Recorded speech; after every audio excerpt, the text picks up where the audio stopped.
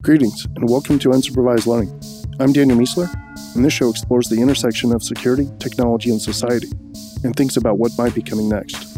Every Monday, there's a news and analysis episode that condenses 5 to 20 hours of reading and analysis into a 15-minute summary, as well as regular essays, interviews, and book reviews that cover specific topics.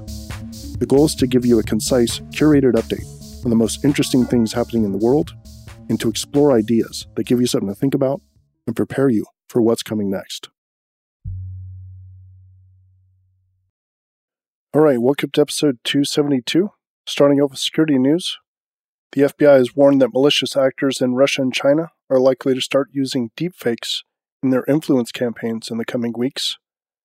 Many predicted this years ago, including me and some other people that I follow in the disinformation space. And it seems like the tech this time has finally hit a point that's making it a real threat, so we'll see if this actually pans out or not. The Hafnium and other actors, looks like there's at least 6 actors going after this exchange situation. The attacks continue to play out. I mean, this thing started all the way back in the very beginning of January. So more victims keep getting discovered. I mean, people are still figuring out how bad it is. They're trying to figure out, the results of their IR processes. Like, this is not the last we'll hear of this. Kind of similar to the SolarWinds stuff. It's not just about the initial attack, but what happened afterwards and how deep they were able to get. And now there's a new angle with a new actor launching ransomware using this attack. So once they get access via the exchange attack, they launch ransomware, which that is to be expected. And also crypto mining. So seeing some evidence of that as well. So it makes sense. I mean, you have follow-ups and you have the initial entry point, and they're just pairing these together. At least 6 major Chinese universities that are known to have connections to government-backed hacking groups are partnering to work on integrating AI into offensive and defensive cybersecurity. So basically like automatic detection of vulnerabilities, detection of attacks, etc.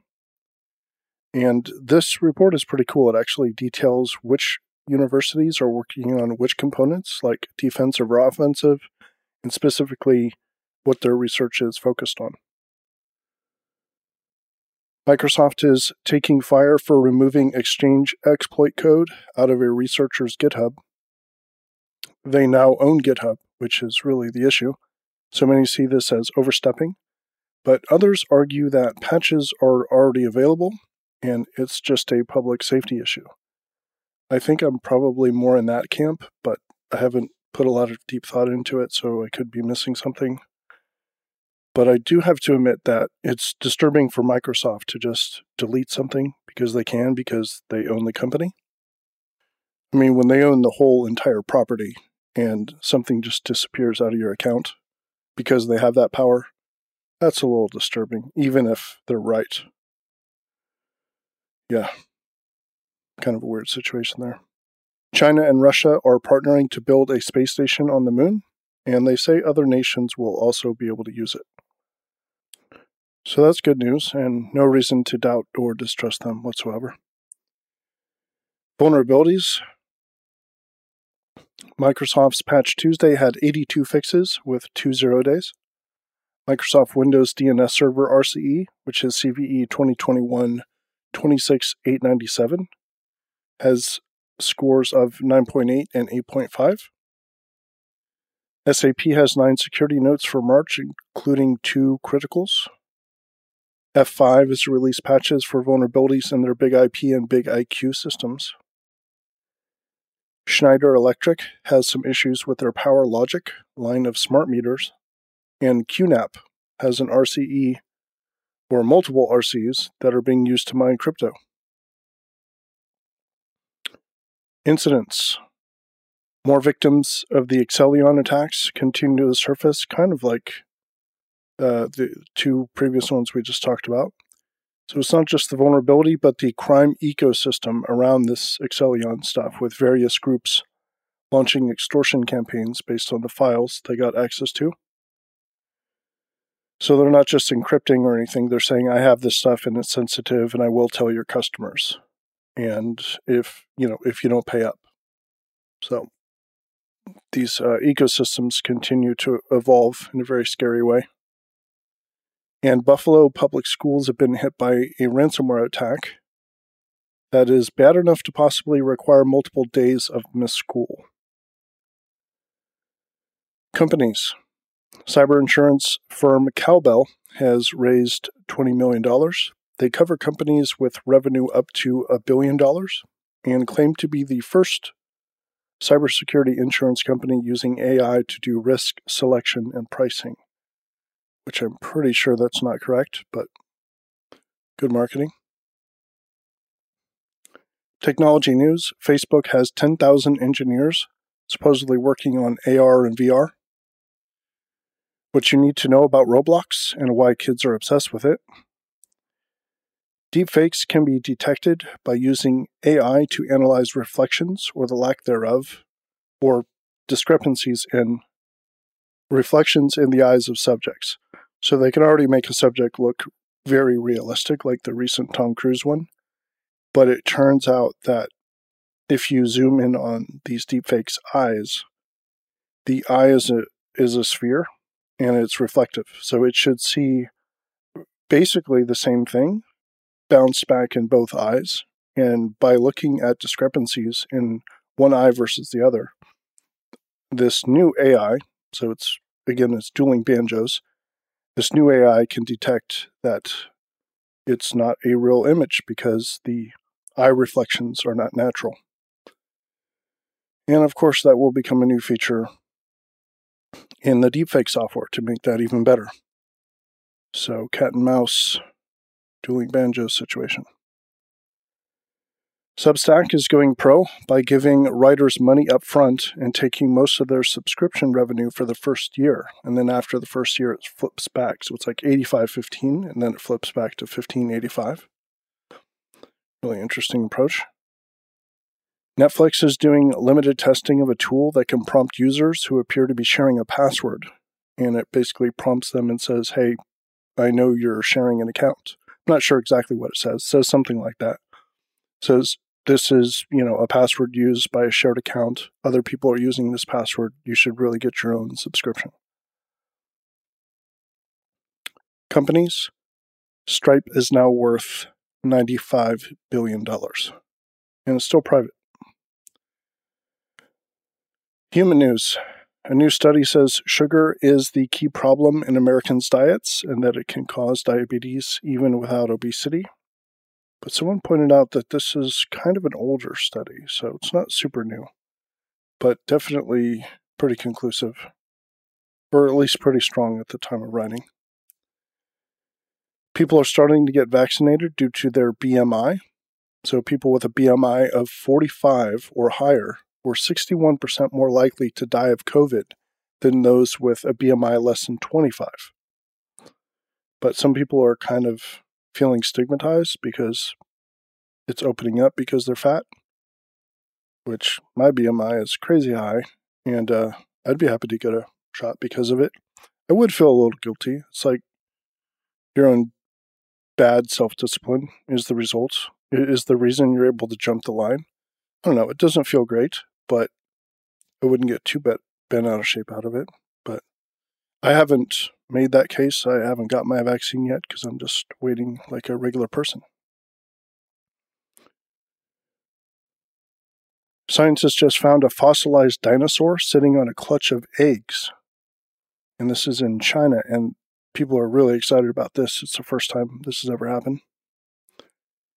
Content ideas and analysis, how raising minimum wage can accelerate human job loss to automation. It's my recent essay on the trade-off between humans and automation for business owners. And chart scale types, my recent article on different scale types within charts and when to use them. Notes, countering audiophile snake oil. So I've been diving deep into the audiophile world, and me being me, I'm a bit obsessed with finding out what is snake oil and what isn't, like what's the real stuff and what's the bullshit, basically. And a couple of the questions are like, how much does high-res audio actually matter? Like, do speaker and power cables matter? And if so, how much? And I think I already have some answers to these. So there are two basic camps here, though. They're like subjectivists and objectivists. And objectivists are all about, well, just measure it, hook it up to a machine and measure it. And if you don't see a difference in the measurements, then there can't possibly be a difference. And the subjectivists are more like wine snobs, like basically, I detect hints and aromas of mahogany and seagrass, right? So they can just be like, look, I can hear it because I've been doing this for 30 years and I'm an audiophile and I have this much music and whatever. I've been buying speakers since before you were born, or whatever the argument is. And they're just like, look, I just know. And I have a strong aversion to that because I know how strong the placebo effect is and how powerful cognitive biases can be. Like A/B tests, even very careful and well-trained people can have these biases. I know this from lots of other industries, and I've seen it anecdotally in the audiophile world as well. So I'm trying to just cut through some of that and figure out what is what. And I'm okay to have some placebo in my whatever, ice cream or audio. That's fine. If it's making a major difference, maybe the car that you love actually is a little faster if it has a racing stripe down the side. Who knows? If my brain thinks it is and I'm having more fun, then I'm okay with a little bit of it. If I know the effect that's going on. But a lot of this audiophile world is just crazy. They take it to an extreme, $3,000 for a power cable, $16,000 for a power cable, that kind of stuff. So anyway, I found this new forum called Audio Science Review, it's a whole bunch of like hardcore engineers, especially the main guy who runs it, whose name is Amir. And he's a hardcore engineer. He was like an electrical engineer, used to work at Microsoft in the 80s. And he's basically going and debunking all these things. He's measuring these pieces of equipment with a lot of rigor and quality and honesty, really. It's just a good vibe. It's very healthy, I think, for the audiophile community. But it's really divided. Like the people in this forum generally hate most of the other computer forums or the other audiophile forums because the other audiophile forums are like, oh, you have to try this. It's magical, with hints of seagrass. And the objectivists are like, nope, if you can't measure it, if you can't, capture it in some sort of quantifiable way, then it's complete garbage. And they're just battling.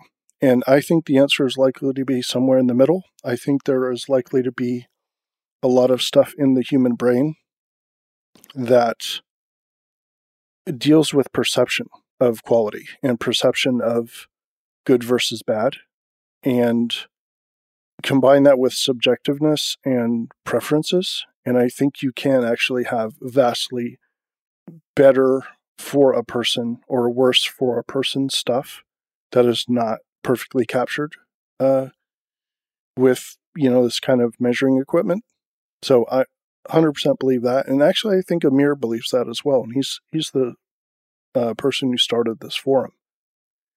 But I'm also definitely not for the wine snob version of the audiophile world who just, they think that they can hear every single little thing. They can hear the difference between this format and that format and this bit rate and that bit rate.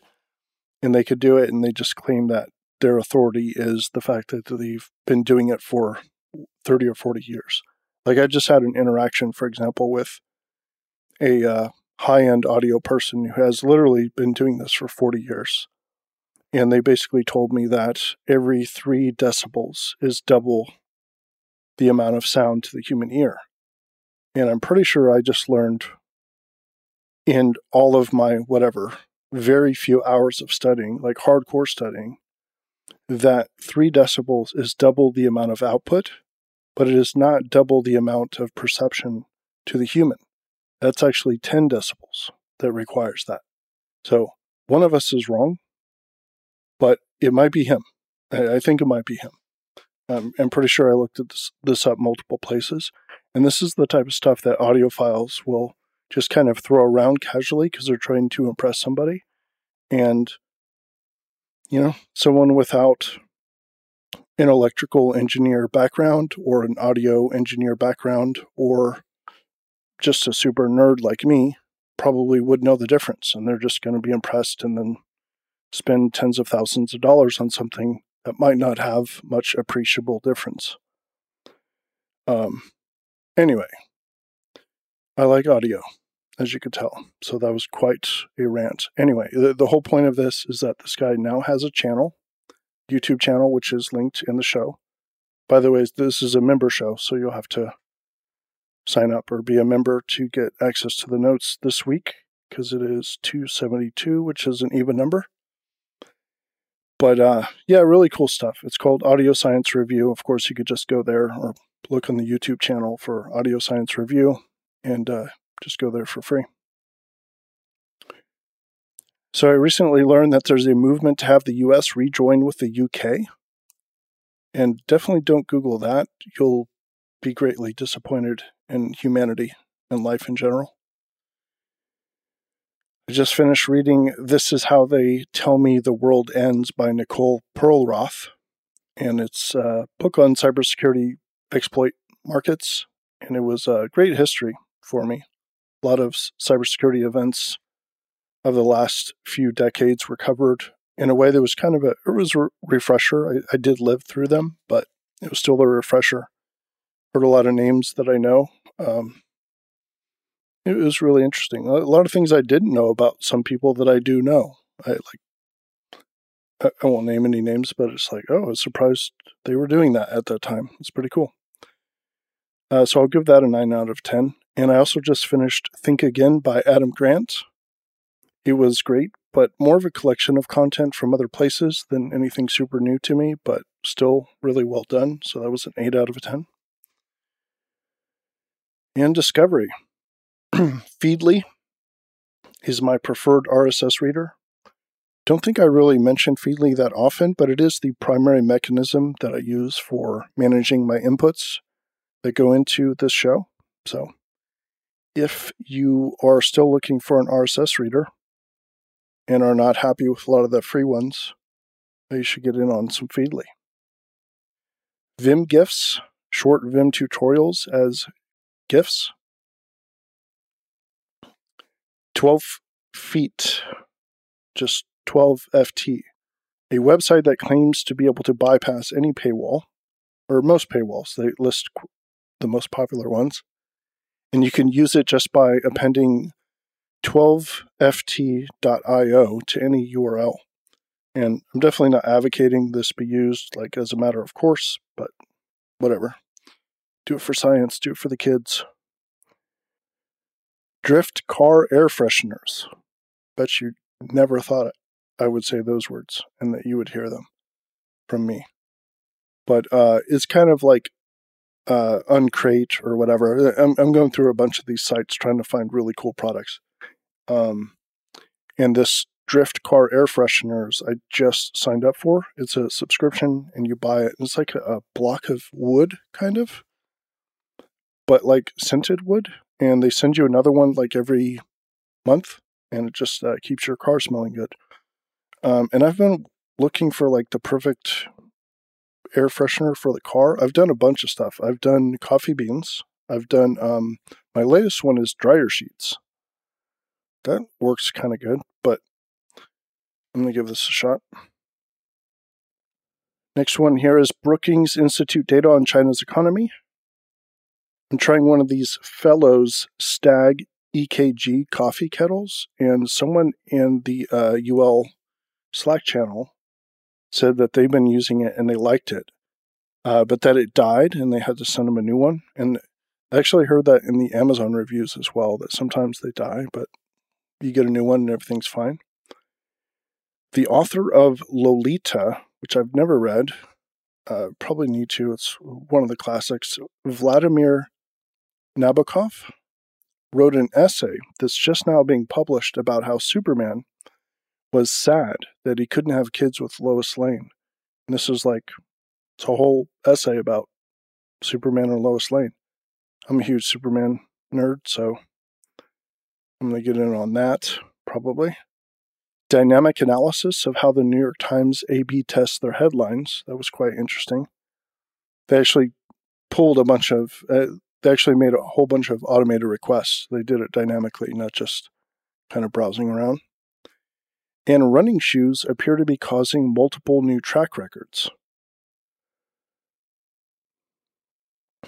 Recommendation for the week: order a bag of this coffee. It is Hazelnut by Philz Coffee. And Philz is a roaster out of Oakland, California. And they're all over the Bay Area, especially in San Francisco. But I also go to the one in Fremont a lot. And order it whole bean, prepare with a good grinder and your favorite preparation technique, which my favorite is AeroPress. And this is my go-to coffee. I guess it was right before the pandemic. I tried like 20 of the world's best coffees. Like I got them from everywhere, like Ethiopia, Blue Mountain from Jamaica, just a whole bunch of places. And obviously a whole bunch in the Bay Area. And I ended up going back to Philz. It's honestly my favorite. Tesora Filtered Soul is my second favorite. Hazelnut is my favorite. And then Tesora is probably like my third, maybe. But yeah, definitely get some of that. And aphorism for the week. The stock market is a device for transferring money from the impatient to the patient. I love this quote. The stock market is a device for transferring money from the impatient to the patient. Warren Buffett.